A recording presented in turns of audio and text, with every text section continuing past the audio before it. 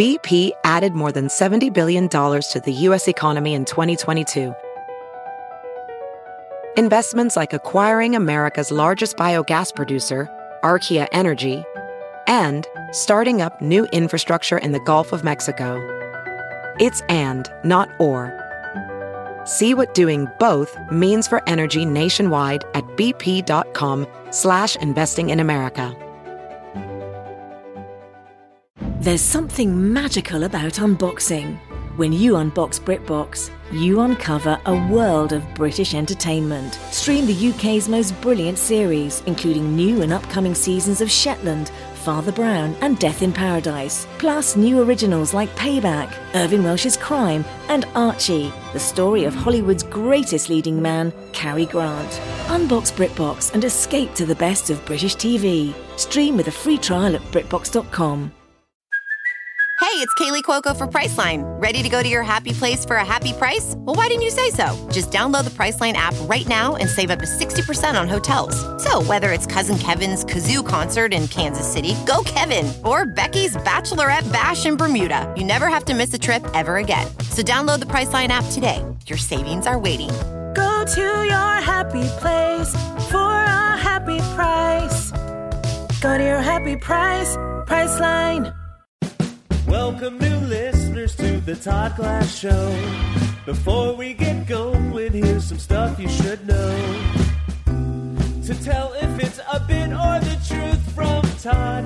If he says potato salad or swear to God. Those expressions are comedic, little darling. If Todd means the truth, he always says to George Carlin.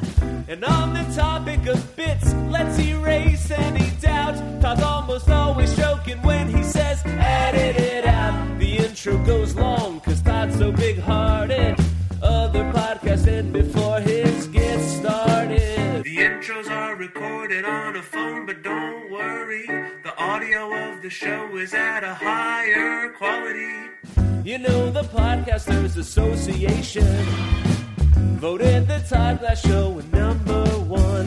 So welcome to the show. Wow. How you doing? I'm in Vancouver at Yuck Yucks, backstage. It's just a great energy. I'm sitting here with Chris James. Hey, what's happening, party people? He knows that. That's what I don't want the host to say on stage. Where's my party people? Listen, no one needs to know. Have you ever heard a show? You go, the show went good last night, but no comedian ever found out where the party people were. So we couldn't have a good show because you need to know where the party people are. If you're gonna have fun, you gotta spot these people. The only way to spot them is to hope they'll call out when you yell for them. Where's my party people? We're over here. All right, hey. Yeah. First of all, anyone putting a cry out for party people is not a person you want, and the other person responding to it is not a great person. Two morons. Where's my party people? Woo! All right, both of you I could do without. Anyway, that's enough with that. But Chris James had a really good point, and what was it? In regards to... You didn't have any point. I just made it up. All right, so listen. I hope you're going to enjoy the show. Now, today, here's what happened. This was an after show that we did after last week because I knew I wouldn't be around, and it was Mark Schiff has a play, and I'm sure I talk about it, and Steve Schaffer. They wrote a play, and they talk about it. But basically, they're guys that I've known for a long time, like when I was like 19 and 20 doing stand-up comedy, and they were already like doing it for a little while, and they were really funny. So they were like, I liked what they did, like back like 25 years ago. I thought they both like they were. Why am I'm a little lost. I'm a little high. Old? Younger probably when I met these guys. So you're saying 25 years ago? Yeah, longer. I mean, how long? Well, listen, don't make me do math. I've known them for a long time. Yeah, because I used to work at a comedy club when I was 19 years old, and Mark Schiff came in. He had been doing comedy for 5 years. I had been doing it for a year and a half. And I was working at a club. He came in. He was already a really good comedian, and he was. He grew, but he was already good back then. And then Steve Schaffer, him I knew maybe 5 years into comedy. but he was silly, but it was like funny silly, and he probably influenced me in my comedy, and I loved what he did. But I haven't seen him forever. Mark, I see at the gym once in a while. Steve, I haven't seen maybe for a long time. So it was fun to sit down with them, and that's it. That's it. I hope you're feeling loved, right? Can I tell you the truth? Speaking of feeling loved, Chris James admitted it today. He said, Todd, I don't have as much depth as you. I'm like, oh, stop it. What's up, party people?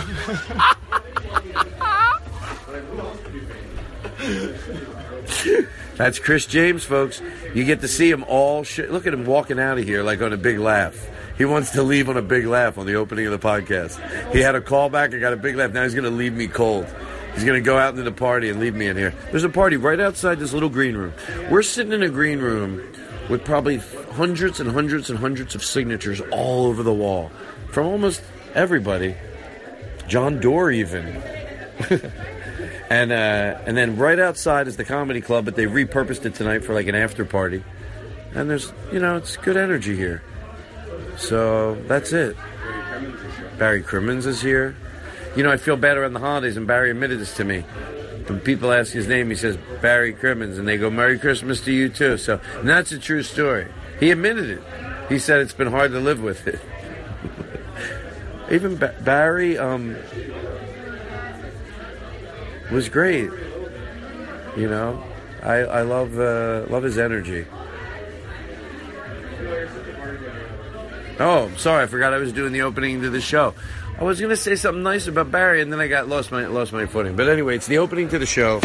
I hope you feel great. I hope you feel like can I tell you something? Go YouTube Mr. Rogers. I guarantee when you're done it, Chris James brought him up to me again today. And it's a great way to feed your soul.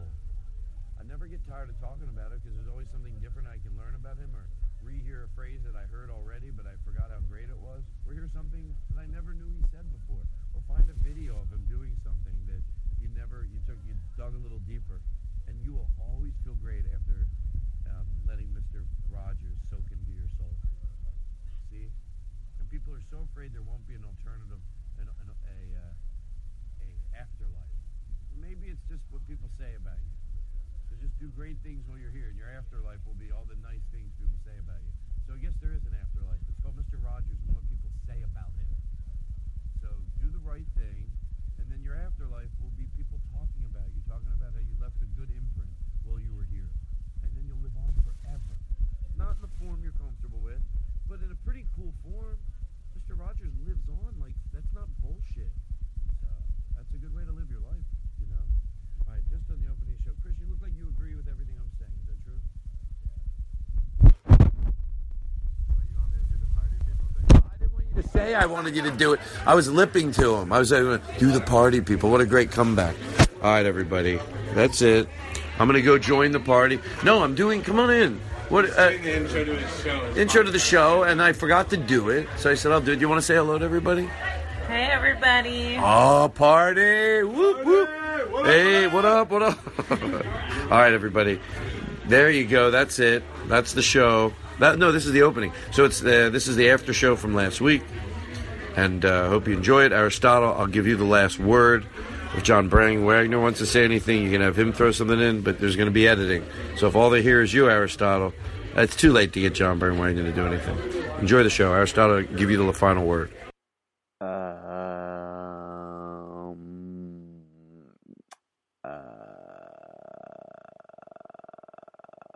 Shit. Now entering Nerdist.com. Right? Why not? I can't get enough of this podcast. It's the Todd Glass Show. Baby, don't you know the producer sits behind glass? Right, let's go big. Todd. Mark Schiff here, everybody, and Steve Schaffer. Todd Glass Show. Todd Glass Show. With producer Aristotle. Eric Olsen. John Brand Wagner. the song, but he will be. Steve Schaffer and Mark Schiff are here. Everyone except Nick. What? What? It's a big deal. We play a million jingles for our boss, Chris Hardwick. It's the Todd Glass Show. Todd Glass Show. Todd Glass Show. With producer Aristotle. Eric Olson. John Brand Wagner. Junkins over there. Todd Glass Show. I like to feather it in. Da, da, da, da, da. You whistle. All right.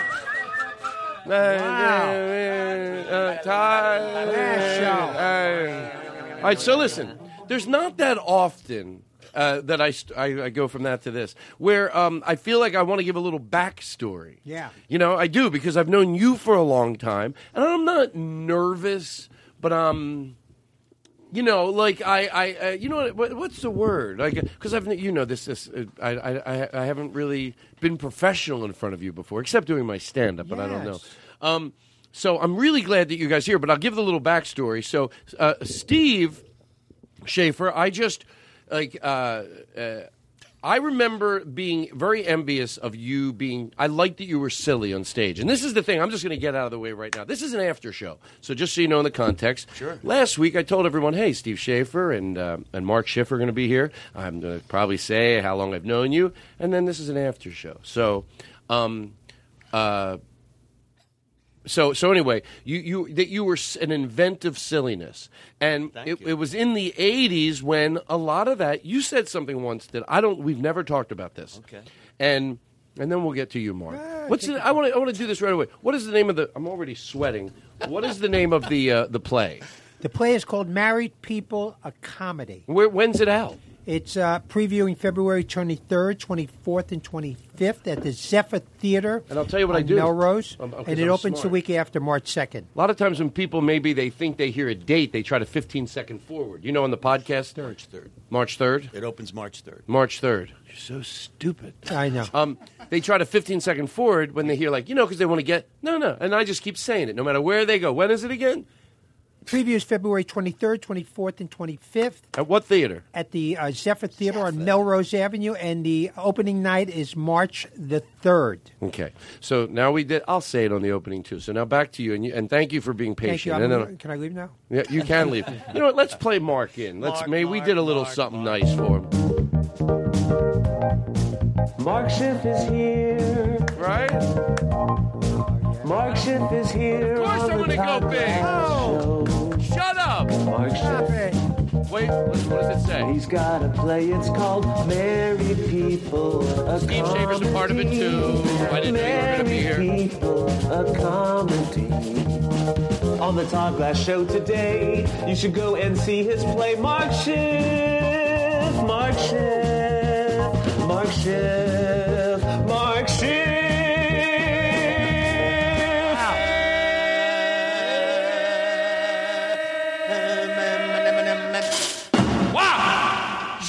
Big.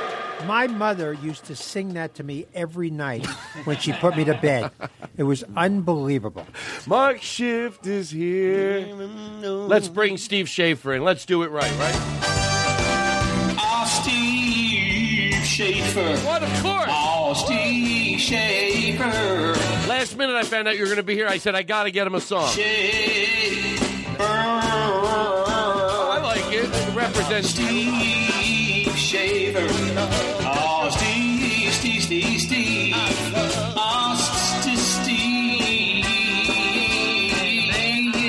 Are we ready, everybody? We learned it. Steve Schaffer. Steve Schaffer. Steve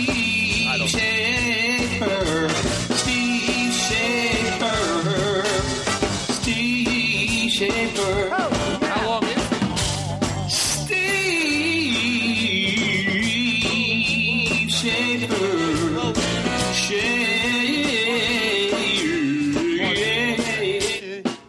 Usually I hear them before the show starts, but this one, because he told me last minute you were coming, I got like 2 minutes ago, so I don't know how long he goes with this. Let's Steve Schaffer. Steve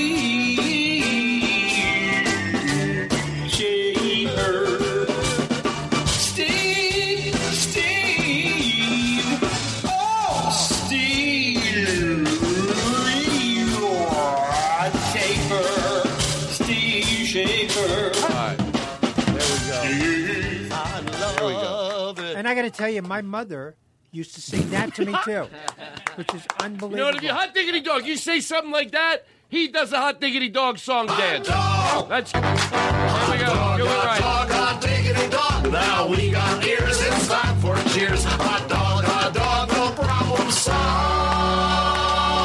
Hot diggity dog. All right. Yeah. Wow. I'm sweating up a storm. So let me go back to you. And this is going to turn into, you see how my interview styles, they're so good. So anyway, you were very silly and proving you could be like an inventive silliness, you know. And then you said something one day, which I think was true, because I think, not all comedians, but I think the 80s, there was a time, I don't think it's true. Look, there's always good and bad in every generation, but there was a period, and I was part of that generation, so I can say it. It's not like I'm 20 doing Absolutely comedy. You were. Where they tried to, they shit on silliness, and shame on that era. Yeah. And you said something once, you go, they made me paranoid to be, and you said, and you took it back. You went, no, I'm responsible for it. You didn't want to blame, but I thought, am I right a little bit? I vaguely remember this. It was but like everybody It sounds wanted, like something I would say. Everybody that shouldn't, everybody that was a little bit silly or a little bit off, there was some like mainstream, not all. Right. But they would like sort of like scoff at it because it was easy. So you were, and they thought that you could just, if you jump up and just wiggle your arms, that it was easy. But to me, it was precise and beautiful, and I really loved it. Anything brilliant is hard to do, whether it's a traditional stand-up or whether it happens to be blue or whether it happens to be whatever it is. There's good and bad in every category. There's comedians that aren't silly that suck, and there's, you know what I'm saying. Like, but in that generation, I'm a little all over the place. Not generation, the 80s. Yeah, I thought there were a lot of comedians that they were like they were silly, and then they would try to like maybe turn into what they weren't. Right. Turn into what they weren't. Right, a monologist. And now I feel like they just embrace, look, there's things that are, like, what type of movies are good? Silly movies or dramatic movies? You don't have to pick. Right. The same thing with stand-up comedy. Gilbert Gottfried was a very silly comedian. Right, exactly. And brilliant. But Steve Martin, you're a fan of Steve Martin, well, that's right? the example I go to all the time. And he was silliness personified, but it was absolutely artistic. Yeah. It was extraordinary to behold, watching him be silly. Matter of fact, I remember it's so funny, I think you'll, what? That's so unprofessional. There was a bit that, you don't know how long someone is doing your bits. Oh, dear. But me and my brother have been doing one of your bits for probably 25 years. Okay. Oh, my God. That's so unprofessional. It's our producer. Mark, I have one of yours, too. Why am I boiling hot? I don't know. Is that on? Mm-hmm. I intend to. I'm fine. I just want to be comfortable. That's what I learned. Don't plow past an interview sweating. Take a second, get your fan going, be comfortable, turn the disco ball off.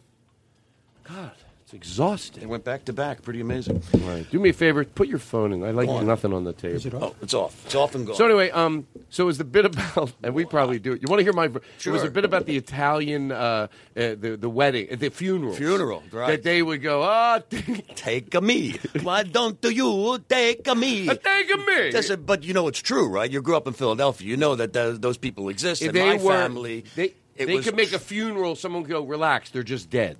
That's how dramatic it would get. And then my version of it was, I wish you would do it. God. I'll do it. You will do it? Well, I love it. If people ask me to do it, but I do it. And commit to it. Well, it was a difference between my two sides of the family because the Italian side, my father's side was the German side. Put a little reverb in his mic so it sounds like he's on stage. And that was always like, always dead, what a shame, let's go. But my mother's side, the Italian side, they were doing backflips into the grave. Ooh, that's a lovely 9.2 for Aunt Rita. There was always a parade of fat ants following the corpse everywhere, screaming at the top of their lungs, oh, God, take a me! Take a me! Why don't you? Why don't you take a me, God? Take a me! Just once, I'd like God to come down and go, okay, Rita, you got it.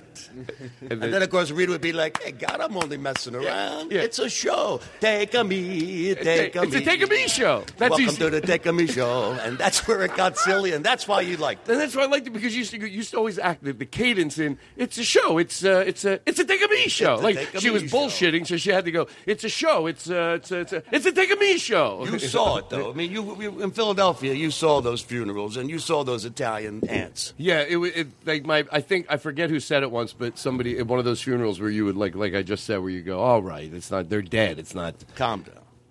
All right, I just got worked up. But take me. And me and my brother do the isolated. It's a show. It's a take a me show. The Take a Me show. And so anyway, I know you from Philadelphia days, and you're always nice. And I'm going to go out of my way to say that because I think it's important. I hope it comes from my heart to be nice now when you meet other comedians, newer or in the same. You guys who are doing it probably.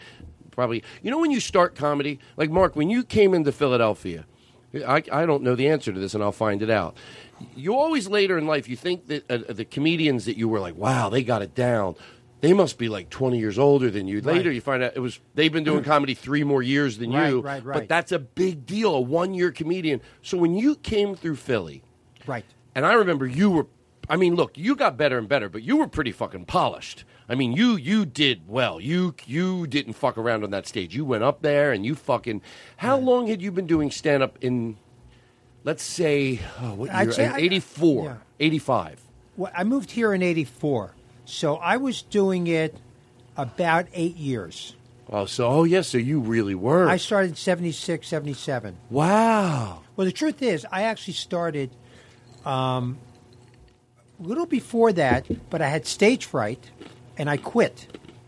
And I just went to acting school. I took dance lessons, jazz dance, and then I went back to it. Is that true? Yeah. I studied at a place called Luigi's Dance Studio on 55th Street in Manhattan. That's not true. Absolutely true. Across from City Center. Stop with the mic. Sorry. Yeah. Now, would you like a little betting music as you tell these stories? No. You teeny bit I'll give you? A little bit. Okay. It'll just be nice. Is that too much? I don't like it. My Jewish soul. Back to you. So when I saw you at the Comedy Works, and you were always, very nice and really, just fun to be with. You and certain guys like Paul Reiser, we'd always be excited when you were coming in because you were nice to the staff and you were fun and you were silly. And the Comedy Works was probably one of my favorite places in the world to work. And that's interesting you say that because I'm just there as a new comedian and door guy. But in hindsight, I guess Steve Young, the owner of the club, he was great to us. And you sometimes he would let the local middle guy who could headline, Tom Wilson or Legendary Wid, headline Saturday Late Show so you guys could take the train back to New York. And that was a mail train. I don't know if you know that. No. Yeah. It was not a nonstop, usually you go from Philly to New York in an hour or something. This would make 10 Hold on stops. 1 second. What's that noise? The fan. That's a fan? Okay, sorry. That's one of my fans. Yeah, this was like the 1 a.m. or 12:31 a.m. train. A mail train? Yes, it would stop and pick up mail at different places. But you could get back to New York by 3 o'clock, 2:30, 3 o'clock. Yeah, you're still home. Yeah. But that was one of the great things about this gig. I didn't have to. It was kind of on the road, but it's not on the road. You get there. Right. I remember one time. I remember Barney. His son drove me back. To Michael Manhattan. Weiss. He drove me back for $50. He drove you back to New York? $50. Wow, that's a good deal. David Say's wife used to be outside and beep the horn his whole set. That's what we used to. I have a David Say story that's really... Real quick, let me say this, and then you'll... So David Say, go look him up on YouTube. David Say was a guy, and I always think on the odds, I always think about this, everybody. Family, the odds are nil, they listen to it. Would I want them to be like... So let's say there's a free chance David Say heard this. I don't think he'd give a shit. First of all, he used to get us so nervous in the sound booth. In hindsight, he was right. You could never hear yourself in the monitors. So he used to just walk out to the stage and go, hello, hello, hello, hello, hello, hello, hello, bringing up a hello, hello, hello, hello, hello, hello, hello, hello, hello, hello. And, now I get it. And we used to just turn knobs. We didn't know what the fuck we were doing in the sound booth. And then finally we'd go, perfect. Sometimes we did nothing. But he could get to his closing bit so quick. When we gave him the light, because he after a while, he wasn't loving it. I mean, he was just doing he had his set down, and he always did very well. But so whatever bit he was doing, if we gave him the light in the sound booth, he could get to his closing bit, which I'll tell you what it was. He could be talking about dog food. He go, dog food's expensive. He get to everything's expensive. Weddings are expensive. He could be talking about meatball sandwiches. Boom, he got the light. I was at a wedding, they had meatball sandwiches. He wouldn't wait a second once he got that light to get off that stage. He's really a great technician, too. So yes. And what were you at a story about? So anyway, I was in town in Philly doing something, and I went over to the Comedy Works, and you get along those steps that two staircases up. Yeah. So anyway, I get to the top, and there's a little table there where the girl is sitting. Yeah. And the door's closed. And there's a kid standing next to her. He's about 10 years old. That was his son. Yeah, it was David Say. So I said, "How are you? Who are you?" He goes, "I'm David Say's son." And he used to say, "I'm David Say's son. My dad did the Tonight Show 14 times." He didn't say that to me. Yeah. So I said to him, I thought I was being kind and all that. I said to him, "So your father's on. Why don't you go in and watch him?" And the kid looks at me and goes, "I've seen the fucking act." That's great. That's great. That's exactly what he said to me. But that story just says everything. Like, he did not change it around. You know, he had his thing, and he just did it. And the joke that I feel bad every time I see you, which it's the guy who, whenever I go to a store, I know no one ever works there. By the way, yeah, you got that right. Oh, when you go shop in the supermarket. Yeah, no, I ask people, I don't work here. Yeah, no, well, say, you can never find people that work in supermarkets. You walk up and down the aisle. Hello, hello. Nobody. I went into the meat department. I see a guy with white coat, blood all over it. I said, "Excuse me." He goes, "I don't work here. I just killed my family about an hour ago." And I'm coming in for some. I'm coming in for some lamb shank. Yeah. You think it's good I added that, or are you upset that all these years I've been doing your joke just a teeny bit better? Does that? Because I can tell you're upset. Let me tell you. People have no idea whether you look upset. They trust my words. No, Mark, he's coming at me. Bill Cosby. And the old Bill Cosby, I went to saw him in the good Bill so Cosby. Nobody thinks. The good Bill.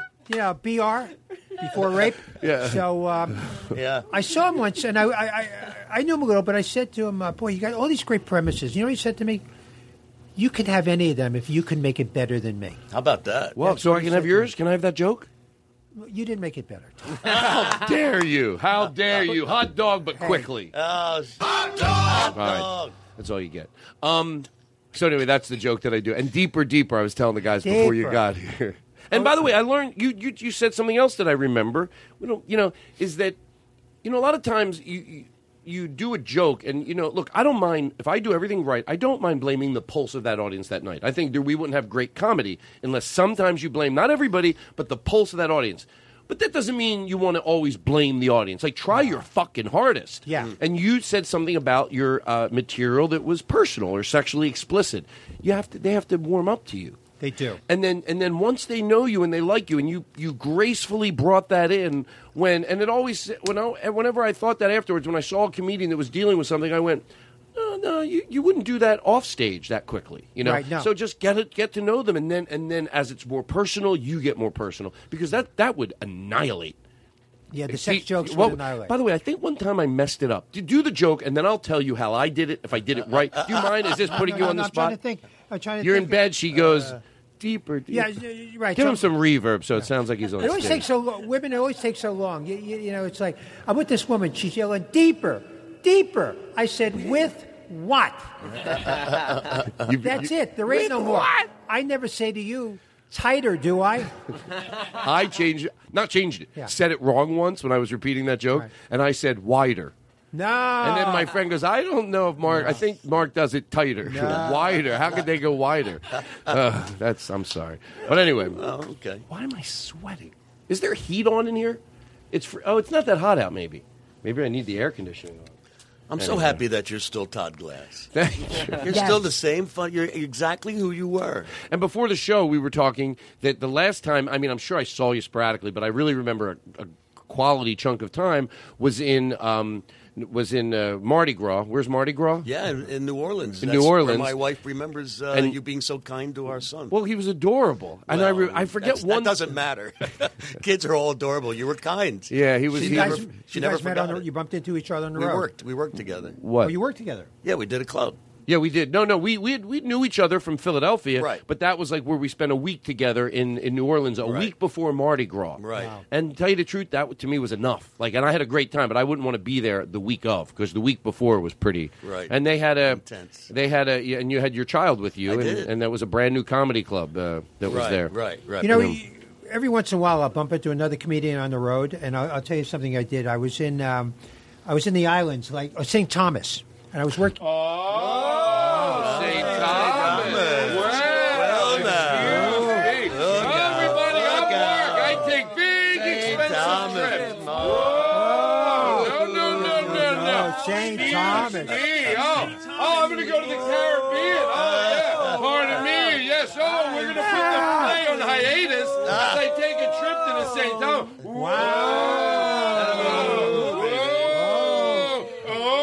Whoa, excuse me. Pardon me, everybody. I'm Mark Schiff. I take expensive trips. I feel like I'm in One Flew Over the Cuckoo's Nest. Do you know what? I said if I ever turned this into a show, I wanted it to be that I was in a...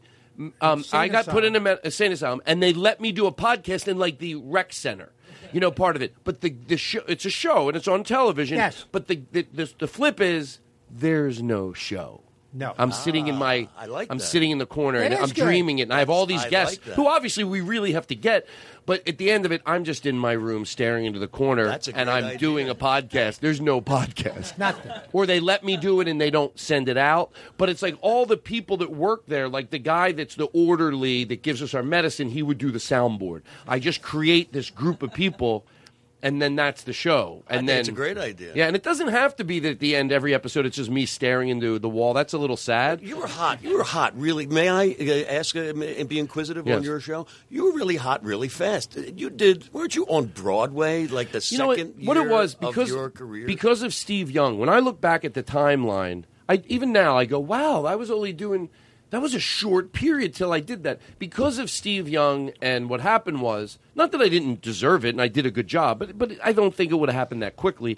I used to direct traffic as a 16-year-old at the Valley Forge Music Fair, which was a 3,000 seat. I biked there. It was, which is great. What did you say? I biked there.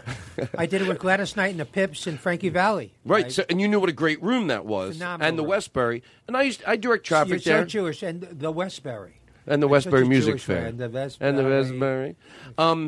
And then the owner, I went to high school with the... I have a little cold, by the way, if people don't I understand got a that. frog in my throat. It's the only meat I've had all week. Leave me alone.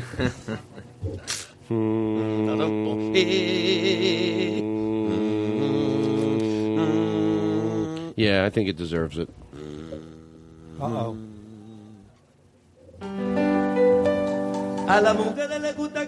Yeah, not that. Anyway, okay, so the Westbury Music Fair, and then I used to direct traffic there. I went to high school with the owner of the Valley Forge Music Fair's son. So when he would see me after we graduated from high school, he would always go, "Hey, you ready to open up at the Valley Forge Music Fair?" And I thought no. And then something happened where they needed an act last minute, and he said, "Can Todd do it?" I couldn't. I've told this story on the podcast before. I wasn't really ready, but I did it. It was George Jones, and I did it. And then from that, the Patti LaBelle thing happened. So in 1984, I'd only been doing comedy 2 years. Wow. And I spent like a month and a half on Broadway with Patti LaBelle, which was ridiculous. Wow. Which was ridiculous. Incredible. And she was awesome. Yeah, I still she's have really fond memories of her. I saw her open for Richard Pryor one night.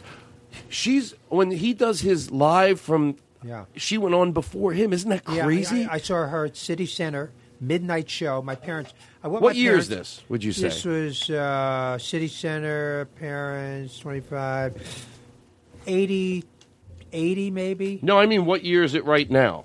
Yeah. Thank you. Okay, go It was ahead. a midnight show. Mhm. I got 3 tickets. I'm an only child. My mother, my father, and me. The entire audience is black. My mother goes, "We shouldn't be here. We shouldn't go to the show." So we went upstairs. We're sitting in the balcony, and Richard Pryor. Anyway, Patti LaBelle comes out, and Wait, they were going to see Richard Pryor. I took them to see Richard Pryor. Oh. I was, Oh, she got nervous when she got there. Yeah. What did she think? I don't understand him. This isn't my type of comedy. Did she ever give in and start liking some of it, or was it just too much for her? It was too much What for her. made you take her? I used to go see everybody. And as a gift, I took my parents. I wanted them to understand what I liked. Right. What is so hard to understand that, Todd? And what about so Patti LaBelle comes out. I remember when Steve Young told me to watch her because I was going to open up for her. He said, "Look, it's probably not your type of music." But first of all, there were some songs I actually really did like, but mostly it was her frenetic Unbelievable. energy. The energy. Every Crazy. single show, that woman gave, like, it sounds cliche. It's me 300%, saying it, I not her. know. Like, she went out there and performed. Her worst show was fucking amazing. Yeah, no, I couldn't believe. I would have been happy just to see that. You Yeah. know, but she was Some amazing. performers are athletic. Wouldn't you agree? Certainly, like, you She look at was. them and you think, man, that's an athlete up there, right? She was, by the way, 40 at the time. She had just turned 40. And this is so funny because I want to think maybe she was turning 50 because I didn't want to believe that 40 made me and my friends all do this. Keep in mind, I'm 19. We'd go every night when people came to see her. I'd be like, my friends, my brother. How old do you think she is? Right. I'd wait till she was doing a point in the show where she was jumping all over the place and they'd guess and I'd go 40. Like they'd go, shut up. Like, she's 40. How the fuck is she jumping around like that? Excuse my language. I don't mind cursing, but over cursing I don't need to do. But yeah, it was a very. Voulez-vous coucher avec moi? Yeah. Voulez-vous coucher avec moi? As we know it. Do you want to do it? Here we go. I know it by heart. Do you know drums on this one, Aristotle? Voulez-vous coucher avec moi? You don't know. Gitchy, ya, ya, ya, ya. Gitchy, ya, ya, zi. Then she let people come up from the audience. She was unbelievable. And dance. Yes. Wow. John Maroney went up once. He came to see me, and I go up there. And he went up, and she loved it. He was properly great. He wasn't overbearing. He was awesome. No, amazing. And they ended up hooking up. Yeah. Why not? Why not? So anyway, there's that. I do have something, because some of my audience might not be familiar with you, but I don't usually do this during the show. But I think it's a good idea to do it now. So can we just give me a second here, and then we'll come back, and then I don't have any notes. We can just free form it the rest of the show. Bomb. But play this right here, if you don't mind. I was just yesterday at the 99-cent store. You ever been to this place? I love the 99-cent store. You know what's great about the 99-cent store? You walk in there and you feel good. You think, I can buy anything I want. I can buy this whole store for $4 if I want. Let me tell you, you're not doing well in life if you return things to the 99-cent store. Oh, I've done that. If you actually get back in your car and return a can of peaches. And they always have stuff at the 99-cent store that sounds like the original deal. Like, I like Del Monte peaches. So they try to get you. I'm looking at these peaches. It says Del Monkey peaches. I'm going to give it a shot. It looks like the same thing here. Just like the original item, except no flavor. I put some shaving cream there, and, I get home, I shake the can, I go... No shaving cream coming out, just a sound. And I'm actually thinking, that's not bad for 99 cents. I really love this thing. I've never seen anything like this before. And I walk around, so much fun with the family. I'm like, fooled you, right? You thought shaving? No, not for 99 cents. They're not going to put shaving cream. They'll lose money on the deal. You look in the back, little letters, no shaving cream enclosed. There we go. Nice. Great bit, Mark. Great bit. Funny. I love it. For 99 cents. 99 cents. What are you going to do? Bad deal. I returned things. Then the first thing I thought was I have... the only thing that keeps me going to the 99 cents store... Now, I haven't been there in like 4 years, but about a month ago I went.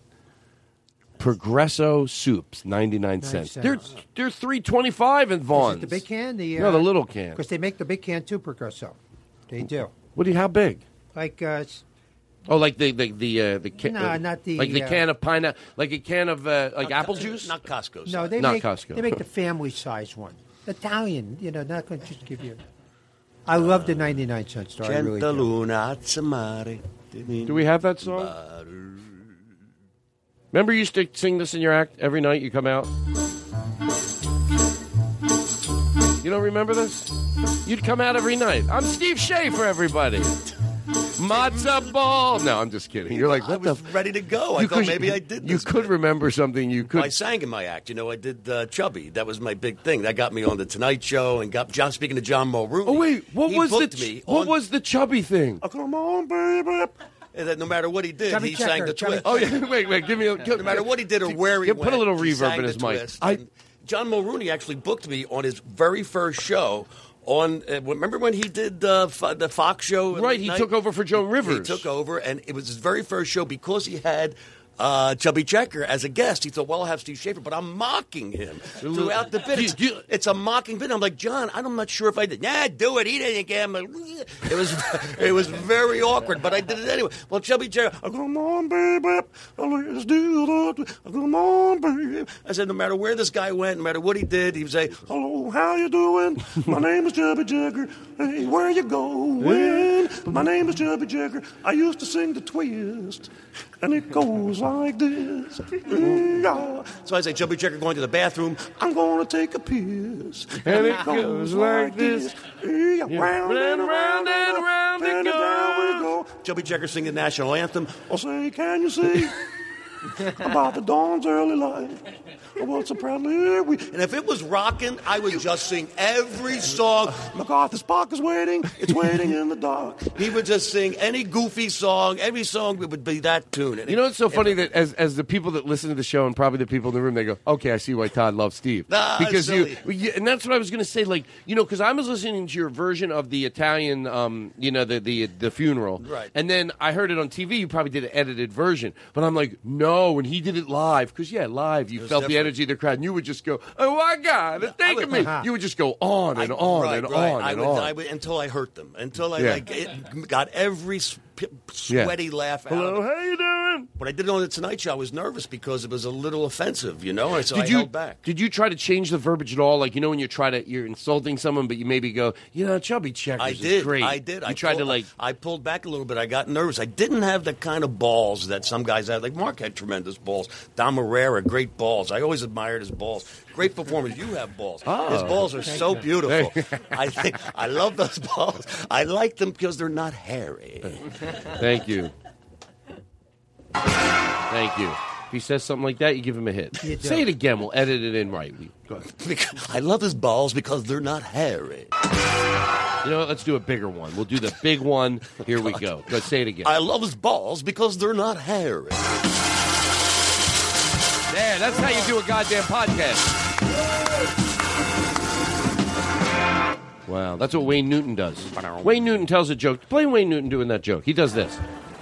I once said it is easy to be humble when you're a success. Then he does a The trick is to be arrogant when you're a flop. No laugh, really. And then he goes... When it's one for the money, two for the show. That's what singers get to do. There's a lot of reverb. They get to tell a joke. It doesn't matter if it gets a laugh. Can you have the isolated one? It'd be like anything. Like somebody told me they worked with John Davidson. You remember John Davidson? Yes. And he, by the way, for the people listening that don't, he had a talk show in the 80s. He was a singer, and I guess, and then he had a talk show. He would open up every show in a sweater singing. Yes. So one night on stage, this guy's working with him, and John Davidson says to the audience, today is 5 years that I quit smoking. And everybody just claps. He goes, thank you very much, thank you. Show's over. The kid goes back into the dressing room to thank John Davidson. He sees him sitting there smoking. So he says to him, I just saw you outside say on the stage, you didn't stop smoking. He goes, I did that like 5 years ago, and it works, so I just keep it in. It's one for the money, two for the show. You can get her in and out. Oh, and that's the worst thing to do, to fake. I once had to explain to my brother, not to you, because I get you get it, but it was a good question from someone who didn't do stand-up. Well, what's the difference between faking excitement, and that's the way you're supposed to do your act every night? You've done the joke a million times, but you're still... Sure. Yeah, that's like when you tell a story to your friends. You still, if you told it 10 times, you still have excitement, but that's not faking spontaneity. And that, to me, is the most nauseating thing you can do in comedy. I can't watch someone do a word wrong and then go, why did I just say that? Because you said it every night. Stop that. Stop it. Stop it right now. Stop it. Stop it. Stop it right now. Stop it. Stop it. Stop. Stop it. Stop.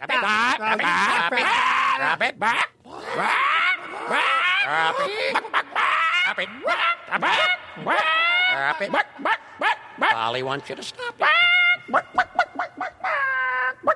Mark Schiff is here. That's a sting. Yes. Wow. I don't like to do this because it's unprofessional, but I like to.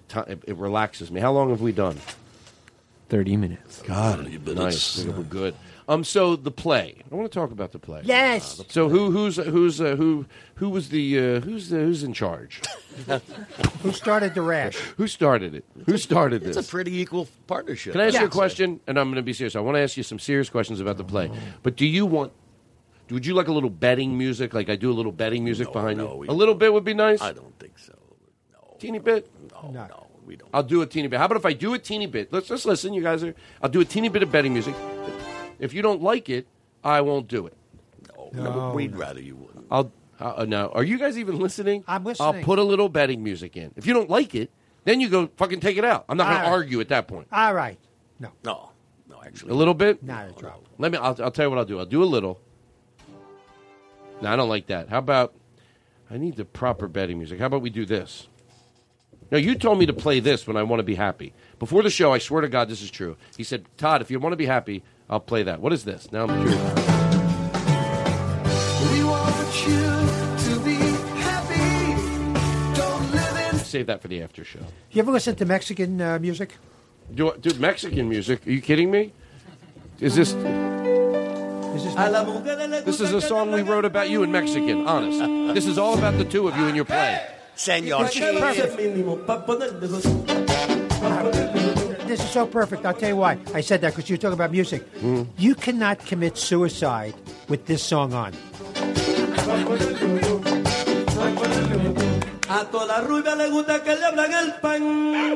It's impossible to kill yourself.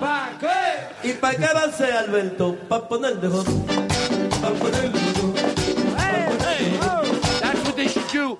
Put a little reverb in mic when they have somebody in these awful situations where people are a guy on a balcony ledge. Yeah, they just show up. The police department has to show up with the PA. They can put some reverb.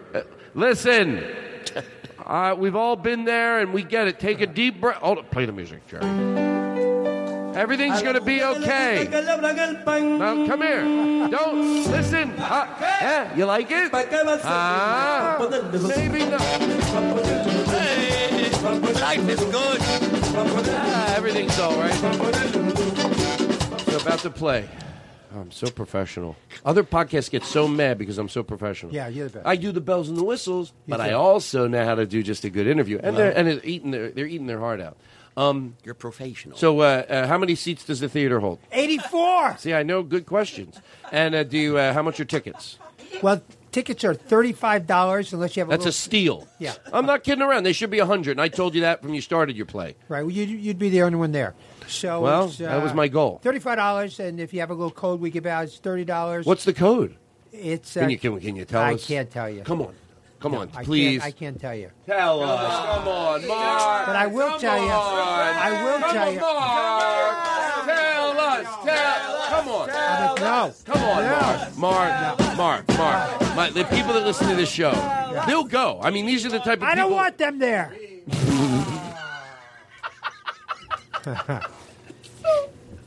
But. Hot dog, hot diggity dog. Now we Remember you used to do this in your show? Of course. hot dog, hot diggity dog. Talk about, that's the epitome of yes and.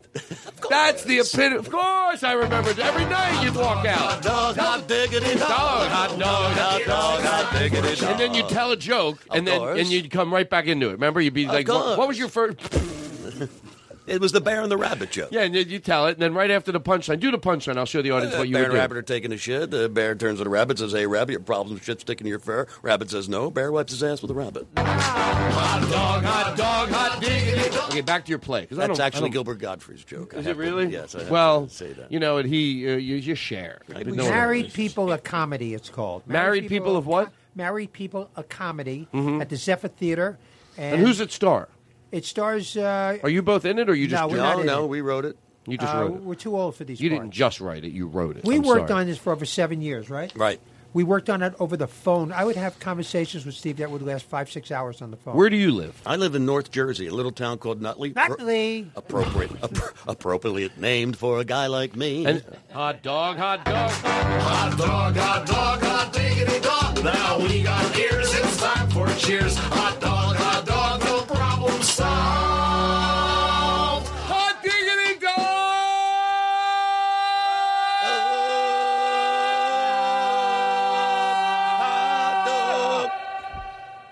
Wow. So, and you live? Where do you live? I live 5 minutes from here.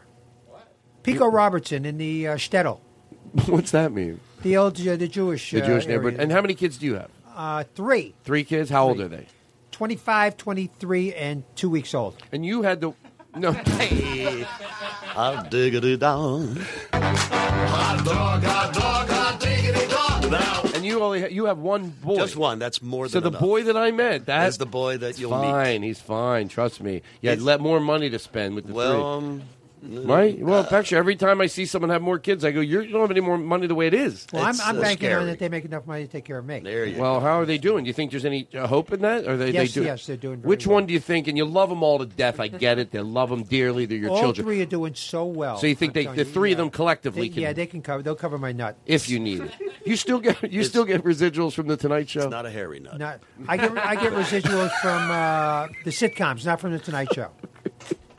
From what? Sitcoms, not Tonight Show. I got a check the other day for 44 cents. From Mad About You. Hot dog, hot diggity dog. All right, stop with the hot dog song. You play it too much. And I cashed the check, by the way.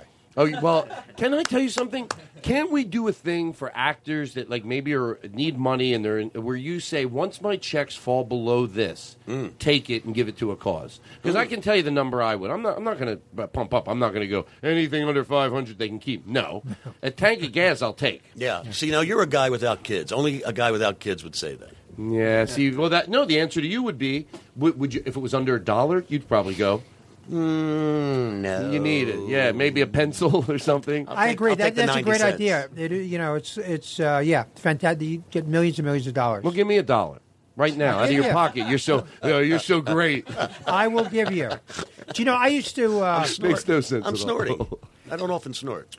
Some of the Snorting's good. And by the way, I never make fun of an audience member for. I want every comedian should do what they want. I don't want to give out shitty advice. But I tell most comedians if they want it, I go, can I tell you something? And you can tell me to go fuck myself.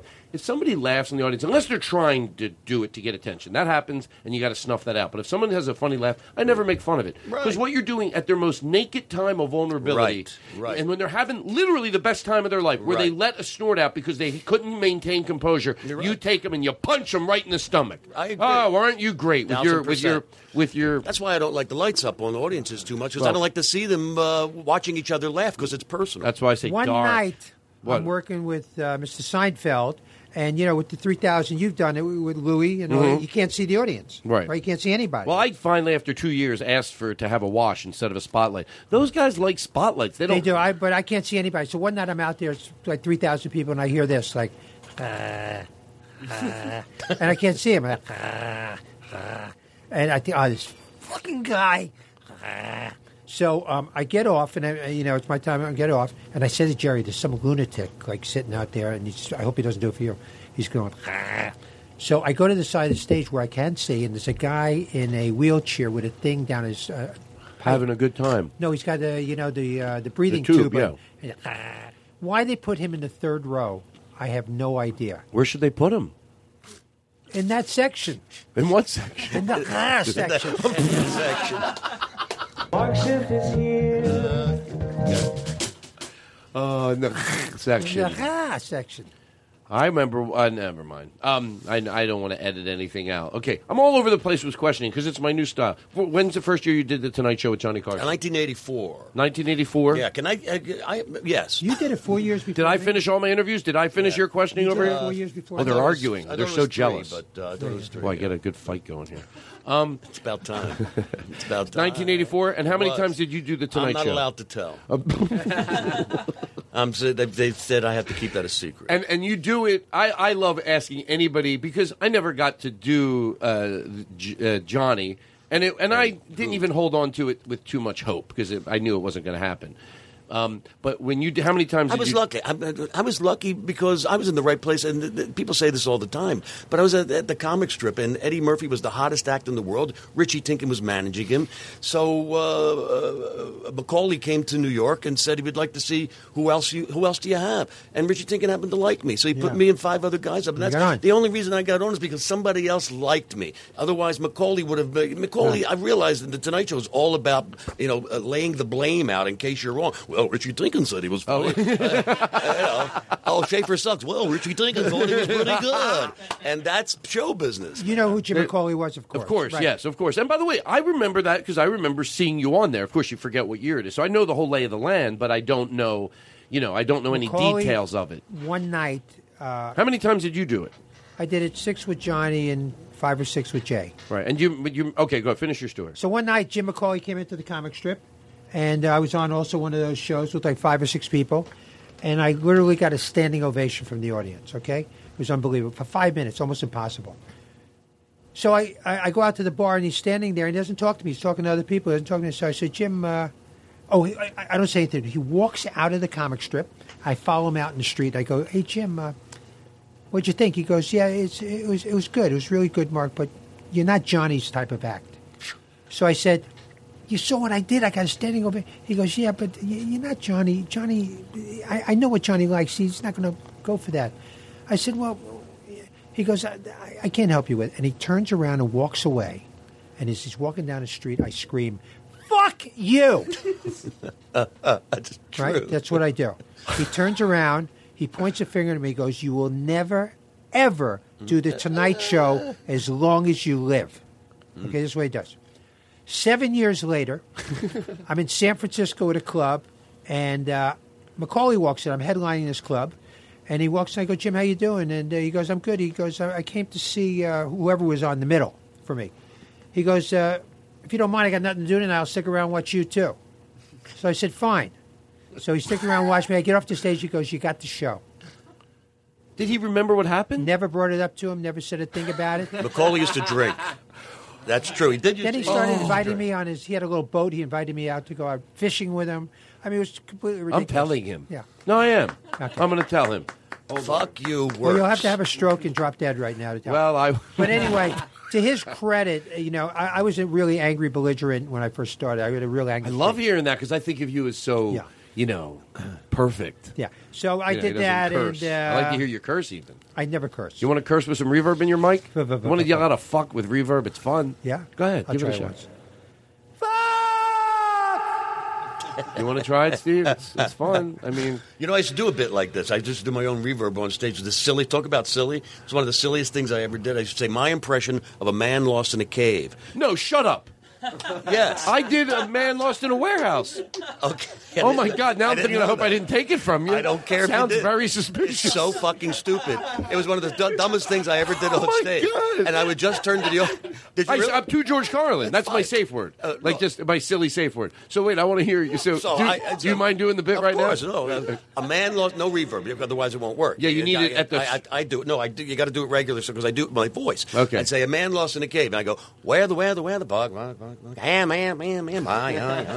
That's all I did. The audience occasionally would laugh, and other times like, "What the fuck is that? Why is that funny?" But I would do it every fucking show because I just thought it was so fucking stupid. And you were right. I'd make a dumb face, and I go, "Where the bug, I." That's all I did. And occasionally, every 1 out of 5 or 6 performances, they would go nuts. Can I tell you something? I'm saving it. Can I tell you something? And look, I know you guys might have a different because I'm still out there doing stand up. I have an honest pulse of what stand-up comedy is. And some people don't. What I call it's just because you peek your head into it. Like, oh, what are they doing at the Meltdown? You stick your head in there. You don't know what's going on. Right. You have to embrace it. Because, look, every era, most comedy is not good. Most lawyers aren't good. Most, but so if you want to prove that comedy's not in a good place right now, this comes back exactly to what you just said. If you want to prove that comedy's not in a good place right now, it used to be better, it's easy to do because you can just go out and not really look at it hard and think it sucks. But if you're really out there, comedy's in a great place. And that type of comedy is why I like going to the UCB or the Meltdown or the M Bar, these cool little niche places, because the audience is treated like opera and they get those little fine. You go on there? That sort of meta. Right. And I don't think it's cool, by the way, to bomb. I don't think it's cool to bomb. No, I didn't do it to bomb. I do it because I loved it. Because you loved it. And there's a difference. And those audiences prove, if you went up and did those bits in front of those audiences, they love the absurdity of it. Do you go on there? I do, and I love it because they treat comedy like the opera, and they get the little jokes or absurdity. Like when I go there and I say, Here's a good example. You don't have to be, I'm not saying you have to be a brain surgeon to get this joke, but you have to sort of somewhat maybe, well, I'll just say the joke and I love to open up my show and tell audiences the jokes I go, this used to be my old opener and I haven't done it in 5 years. So, because people said, Todd, you got to write a new opener. And it was real. I'd been doing the same opener for literally maybe 12 years. I wrote new jokes in the middle, but my opener was the same. And a friend of mine said, Todd, you got to do a new opener. So I did about 5 years ago. Now, I know you're all wondering what my opener was, and I'll tell you. And then obviously I was doing the same opener. But sometimes audiences that would get it in Now Scene, they would get it like, we know he's doing his opener. I would say, like, you know what a joke I dropped out of my act? I dropped this joke out of my act literally 15 years ago tomorrow because I just thought it was cheap. And I tell you the truth, I think I read it in a joke book. I did. I think I read it in a joke book, and then I tried to lie and say, and then I would do the joke, obviously. But those audiences get that type of absurdity. They get absurdity, whether it's dark, and I think dark is what most people think, but they also get it when it's those audiences over there. They get silly too. They get dark. They get silly. They get it all. They get it all. I used to open with a very silly piece once in a while. Duck Hunter. You remember my Duck Hunter? I don't, but go I used to ahead. open with this thing. I would say, I just get up on stage really quiet. I creep around. I go, my impression of a duck hunter. And I would go,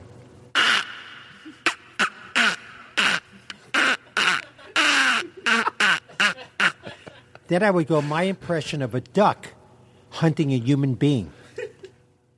Hey, Willie, you want some coffee? It's one for the money, two for the show. You get ready now.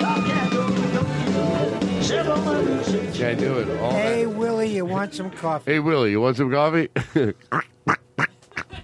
Can I do my absurd opening? Yes. Do you remember my absurd opening? I say, hey, ladies and gentlemen, nice round of applause for Todd Glass.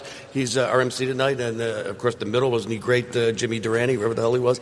And then can I have a nice round of applause for the room? How about this room? Isn't it a beautiful room? And how about a nice round of applause for Philadelphia? Don't you love Philadelphia? We all love Philadelphia. How about a nice round of applause for Pennsylvania? It's the Keystone State. It's wonderful. Everybody loves Pennsylvania. How about a nice hand for America? Don't you love America? Land of the free. And they'd always applaud. They're like, when's he going to fucking stop? And I'd say, how about a nice hand for Earth? Earth, it's a beautiful planet. We got to take care of it. Everybody loves Earth. And everybody got a little ozone problem. Nobody gives a shit. How about a nice hand for the universe? Don't you enjoy the universe? It's finite. It's expanding. It's 1.7 Kelvin. It's it's decreasing in temperature. But we all enjoy. And people are like, what the fuck? And finally, I'd say, how about a nice round of applause for the shit on the outside of the universe, which is probably amniotic fluid, which reinforces the theory that God is a woman, the woman is Elkie Summer. How about a nice round of applause for Elkie Summer?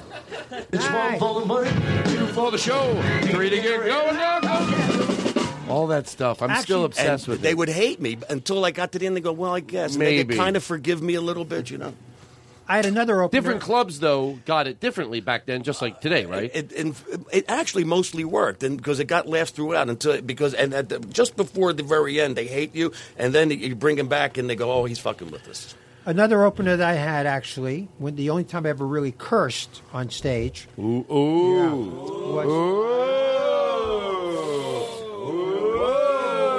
Oh, dear. So I would go up on stage with a cigarette. We didn't commit to that, by the way. A lit cigarette. And the audience would look at me, and I would take a puff, and I would blow a smoke ring. I blew perfect smoke rings. I go. And it would just kind of go out about 7 or 8 inches, and I would say to the audience, I used to fuck those as a kid. And then I would say, and it was out about 1.5 foot. I go, the smoke ring was out like 1.5 foot. I go, I can actually reach it from here. What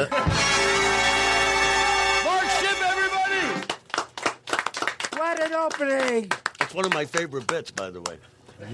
I love it. You know the new one I wanted? Like, someone said I could do this. I'm always loved, like, just Joe DeRosa was here last week, and he said, just go get, like, 25 old silly jokes, but they have to be funny. Yes. That's what will make this bit work better. And you have maybe a plastic knife on a stool. I don't like the idea of a knife, but I like the bit. And you do the joke, and every time they laugh, you go for the knife. And then you have, like, any doorman at the club come act like he's holding you back from the crowd. So you do the joke, you're like, I have fake legs but real feet. You son. And someone's holding you back. You're so mad. Or you go, I'll knife every one of you. But they're just silly joke after silly joke. But they have to be funny. But usually I'll commit to something if it gets a laugh. I'm better now, but if it didn't used to get a laugh, I'd bail like so quick. It's painful. It's painful. I'm with you, by the way. And, if I may, I toured with Carlin for a short while. It was one of the luckiest breaks of my life and the greatest thrill of my life. And he would go 10 minutes without a laugh. And I'd say, George, how do you do that? He'd say, I don't do it for them. I do it for me. Well, can I tell you something? The reason that adage, and again, I'm not talking to you. I know we all know it here, but it's not that anybody. I don't think it's, like I said before, cute to bomb. But if George Carlin or anybody shows up on time, they're sober to do their performance. You owe a lot to the audience, and I like saying it this way because it's just saying no. There's a cutoff. But it's not like, screw the audience. No, you owe them a lot. You owe them to show up on time. You owe them to do a right amount of material. I agree. But what you don't owe them, and it took me a long time to learn this, is to do jokes you don't like. And that's probably what he was doing. He probably went out. Who was more prepared than him? And at one point he goes, no, if you don't like these, no, I don't owe it to you. And that's what I used to do. I would go to old jokes that I knew would work. No, he had this great, he had these. Who is George Carlin, by the way? George Carlin? Yeah, no, I'm just kidding. Well, I'm young. He had these great routines that were just. Did he curse? They weren't, a little bit. They weren't, Bill Cosby said if you curse, you're not good. They weren't meant to get a laugh. He didn't mind. Then he would get them to say, he made sure the audience laughed, but he cared about his comedy because he had something to say. I mean, I admired him greatly. I do have a Carlin story, a quick Carlin yes, story. Of course. Okay, I'm with Carlin. I'm trying to fool. Every day I try to wake up and give him an observation that he hasn't come up with. Do you remember where you're at this point? George Carlin. Yeah. Like where you're at? Like what city or what? No, this is New Orleans. We're back at the kid. My kid's 3 again. And I said, every day I wake up and I think maybe he didn't think of this. So one day I'm watching, we were on the road together, and I see a Western, and I realized that the third character in the Western was named Murdoch. And I realized in every Western, there's a Murdoch. And I thought, maybe George, this is an observation that George has come up with, or maybe he hasn't. So let's see if he has. So I said, George, I think I got one for you. In every Western, there's a Murdoch. He said, I know. I wrote that down 15 years ago on an index card. In every Western, there's a Murdoch. And there's also a Kincaid. So he not only had the observation, but he had the tag. And I'm like, well, I'll never try and do it again. No, keep trying. Well, so he didn't mind? Oh, he minded. We had fun. We actually became friends. He used to send me postcards because he was a Mets fan. I was a Phillies fan. We used to tease each other. It was the greatest thrill of my life. And you got to do a few dates with him? Yeah, I worked with him for 4 months. Wow. I actually do an impression of Carlin with Alzheimer's. You ever noticed that, how many of you have ever been to, have you ever gone to, thank you very much, good night. Schiff is here. Good choice. Why do they call it blueberries? They're red. That's all I got. I used to do George Carlin in a warehouse. One night. That's the truth. I used to do. Where the warehouse? Go ahead. One night. I'm a good interviewer. Of course, I my story can take second. I let the guests go because I'm fucking professional. I'm sick of talking about it. You spit in my eye. Did I really? Yeah, it was a drop, but it's okay. Wow. Who needs that eye? That's embarrassing. So, one night I'm watching Carlin on the Tonight Show with Johnny Carson, and I remember falling out of my bed. He looks at Carson and goes, guess what? Carson goes, what? He goes, Carlin goes, they found another Mohegan.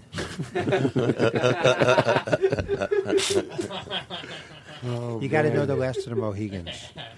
I think I probably got a little lost on that one, to be honest. Who wrote Last of the Mohegans? The Last of the Mohegans it's an expression, the Last of the Mohegans. You have the greatest story. See, I don't know if Todd knows this. When Mark used to actually work in a casino with an elephant, will you tell that for me? What? Will you tell the story for me, the elephant? It's one of my favorite Mark Schiff stories. Would you tell it to Todd? When you were on with an elephant, you had to work a certain night, and he worked a certain night? Oh, yeah. Yeah, I used to work this place in Reno, John Esquaga's Nugget, it was called. It was a casino. And they had an elephant there, Bertha. She'd been there for like 30 years. And every night they bring her on stage, and she would do a couple minutes of, standing up with the one thing. And so one night I show up, and there's no... and I work 7 days a week there, 7 days a week. 2 weeks, 7 days a week. So one night I get there, and there's no elephant. I said... where's the elephant? She's off tonight. It's one for the money, for the show. Oh, my God. I like that it took me a second to go, oh, the elephant gets in the middle. Yeah. Not you. Well, I don't even realize how absurd it is. Wait, the elephant gets a night off. What about me? No. Well, that's like a ventriloquist, with the dummy. One night somebody sees him, the ventriloquist has said, where's the dummy? He goes, he's working. He takes his own jobs. Do you think this is a true or false story? I think it could be urban legend. I'll tell you what I think first. I'll let you guys go first. There's an infamous story about someone coming up on stage. Now, I'm guessing whether it's true or false. Okay. That's all I have as a guess, just like you guys will have. Guy goes up on stage, there's a ventriloquist act picking on the audience. Guy gets pissed off, runs up, punches the puppet. True. Otto and George. Is that true? I thought it was true because, look, it's believable. Take audiences into consideration, some drinking. Well, Otto and George, So they ran up and they punched. They punched the dummy. That's Isn't that great? Well, people would sit in the sad. front row, and that dummy would say the nastiest things awful to people. Awful. And Otto was always like, "Oh, calm down, will you? I fuck up, I fucking prick. I just stick my dick down his, my wooden dick down his throat. Hey, now." And it was just, can you imagine? The parody. How wonderful that is. I never got tired of. I saw that late. I came to him late in the game. Otto and George? Yeah, but my favorite is when he did the parody. He let go off the dummy for like 3 minutes saying a Regis thing, and all he would do is take the dummy's shoulder with his hand and go, "Stop it already," but not even trying to like. Right. And then when he would make fun of George, when Otto would make fun of George and go like the dummy would get everyone laughing, and then he would go, "Where are you from?" to these girls, and they go, "We're from Jersey." Yeah, And he'd go, "Where are you from? That's all you got. Where are you from? Where are you from? Oh, people pay to see that. Where are you from? Oh, come on, I'm trying." He passed a couple years ago, Otto. I know he did. Now, here's and the he thing. was a very sweet guy. He was a sweet guy, like a lot of those guys are, a very gentle soul. I would love. Look, I don't know if I would commit to it, but boy, would I love to have that. Like, I would tell the story that he got given to me, and I adopted him, and then let him live on through my act. But I don't know. It's a lot of work. They would. You know the El Kabong story, right? I mean, that's Watch your mouth. That's a No, what's that? You know the El Kabong story. No. Right? You know, it's the guy, the guy's on stage with a guitar and. Oh yeah, and he's being insulted by somebody in the audience, and he's being heckled, and finally the guy actually starts to approach the stage, and the performer takes his guitar and whacks him over the head. fucking head. I saw that video and completely destroys the guitar. The guitar, and he's like trying to play it. Then he's trying to play them. He tries to go back to his act. People are yelling. Oh no!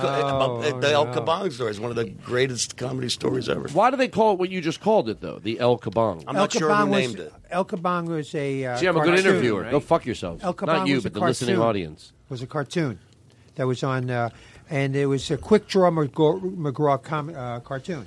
I think so, yeah, And right. there was a character named El Kabong. El Kabong. And he would just take his guitar and bang it over people's heads. And I remember when I saw that happen, because he's heckling, he's being rude, and I remember the defined moment of thinking when a comedian watches that versus a layman, and I remember thinking, he sort of deserved it. No, he this did dumb deserve it. fuck. He completely but deserved it. in real life, you can't be hitting people over there. you Because go he to wanted prison. to. Oh, it felt so good to watch some dumb fuck go up on stage, and the guy takes his guitar and hits him over the head Yeah. with it. Shut up and sit down. Yeah. Yeah. Dennis Miller bought that, but then thought it was too crass. He was going to open up his talk show with it every night in Really? some montage. Really? Yeah, he bought the rights. Dennis That's Miller, what of all people. Mike Carano told me. Wow, we got to go in for the clothes. I need It new goes so clothes. quick. Buying I fashion. like your jacket. Where'd that jacket come from? Canada. There you go. I want you to play that last big hit 10 times before this show's over with these two guys. 10 times. That's a lot of pressure. You want to get one out of the way right now?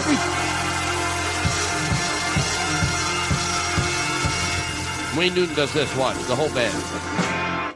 They stop. Everything I'm wearing, most of my clothes I buy on the road in different places. And this came from Canada. The shoes I got in New York. The pants I can't remember, but I got them somewhere.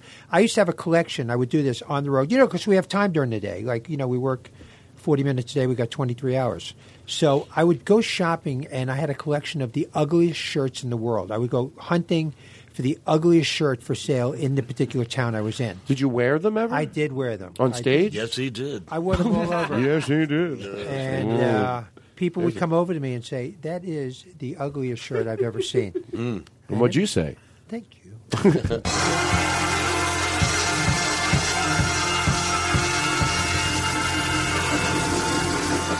Wow. Hey, You know how? Go ahead. You got to come and see our play. You got to come What's see the name of it? Married Married People, People. a comedy. A We got comedy. 4 great actors. We got a director named Rick But I Shaw. think you would really like it because it's not just about comedy. It's really has the subplots are poignant and touching, and I think it's not just a pile of laughs, even though it is. Let me ask you something.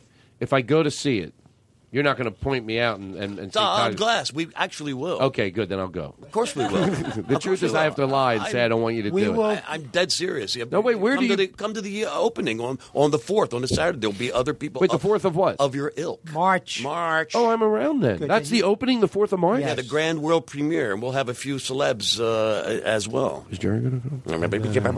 I need Actually, to I go. looked I said on- something about Jerry once, and now I'm nervous to see him. I looked on his schedule. Twice and I said he's something. gonna be in 4 Texas. times. I haven't stopped talking about it. He's going to be in Texas that night. Okay, I'll So- come that night. I'm afraid I'll see him. I'll say something sometimes, and then if I see the person, I get nervous. That's why I don't want to say anything about anybody. Because if I see You should them, not talk about people in the nasty well, light. you have a right to put the light on people, like he did with Orny Adams. You have a right to talk about someone. I don't ever wish anybody ill, seriously, or anything like that. But you have a right to put a litmus test on something if you think their behavior is out of line. Do you think that hurt? I'm Do you with think you on that hurt, that. Orny? No, I think it probably helped Orny. We just talked about it the other night because, by the way, I agree with Jerry 100%. The one thing that Orny said, I now know Orny, but when he said, hey, if comedy doesn't work for me, then I'm out of it. See, I like Jerry for pouncing him on for that because then maybe even he learned. What else are you going to do? Stop giving yourself a time limit. If you're in this, you're in it. And it's like, oh, if this doesn't happen. And I thought Jerry brought light to that, which I was all right with. So Then there's Hannibal and Bill Cosby. Right. What about them? Lecter? Oh, Hannibal. Hannibal, yeah. Yeah, what if Hannibal sees Bill Cosby? I bet he gets nervous. Well, Bill Cosby won't see him. That's the advantage.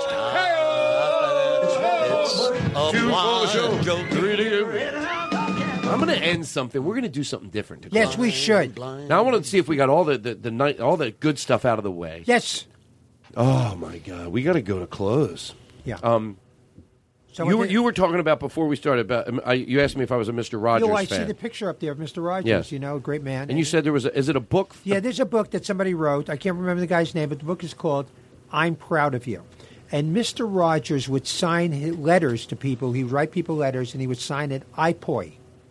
I'm proud of you. You know what's funny about that? And that's fine because this is the type of thing Mr. Rogers would want to pass on. Uncle Frank, who used to be the sidekick on the Jimmy Kimmel show, he was a cop in real life and he was a cop. He died.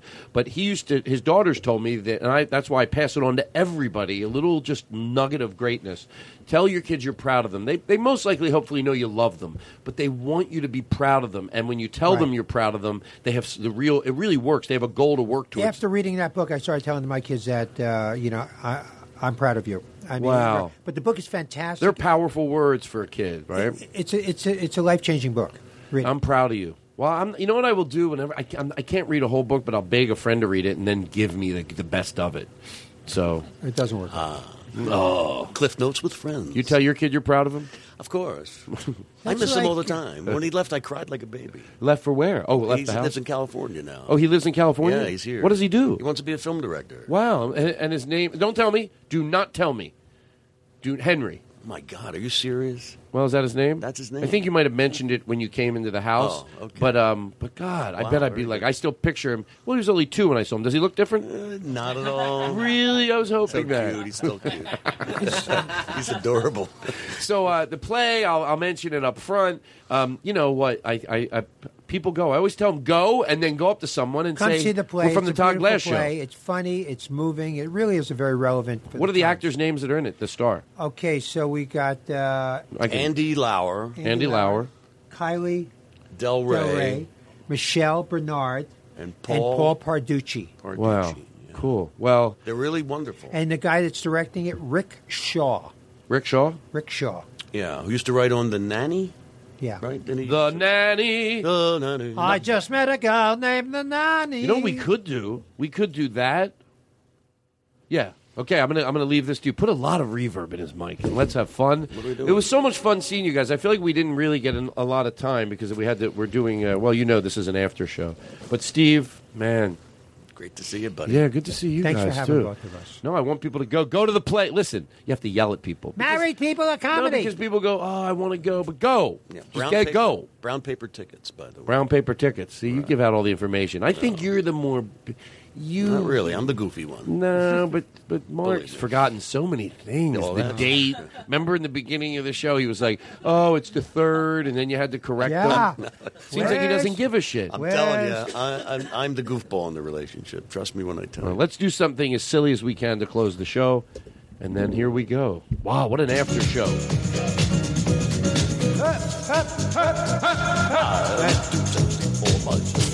Too sexy for my hurt. So sexy it hurts. And I'm sexy for my land. Too sexy for my land. Don't be ashamed of the mic. Japan. Too sexy for your body. Too sexy for your body. No way, I'm disco dancing. Hey, hey, hey, Too sexy hey, for hey. your party. Hey, Too sexy hey, for hey, your hey. party. No way, I'm disco dancing. Oh, Dancing, I'm dancing, prancing, dancing, You know, licking, but I licking, mean, and I do my little turn on the cat. Shake my little tush on the catwalk. Up, 2, 3, 4. That's our show, everybody. Thank you. 4. So much. Coming. I have a great way to close it. I just thought of it. Yes. I thought of it. So you can't really sing that song. That's I know. It's a talkie song. It is. No. Maybe something like this. Maybe something like this. What? Mark Schiff, everybody. Steve Schaffer. Thank you, buddy. Best after show you've ever heard. Hot dog, hot diggity dog. It's you I like. It's not the things you wear, not the way you do your hair, but it's you I like. The way you are right now, the way down deep inside you. Not the things that hide you, not your toys, they're just beside you. But it's you I like, every part of you. Your skin, your eyes, your feelings, whether old or new. And I hope that you'll remember, even when you're feeling blue, that it's you I like, it's you yourself, it's you, it's you, it's you I like.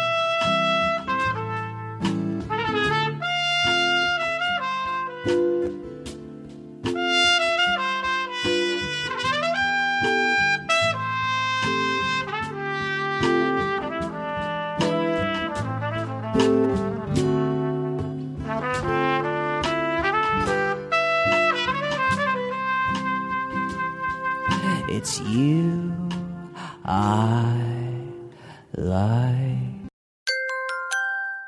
Now leaving Nerdist.com.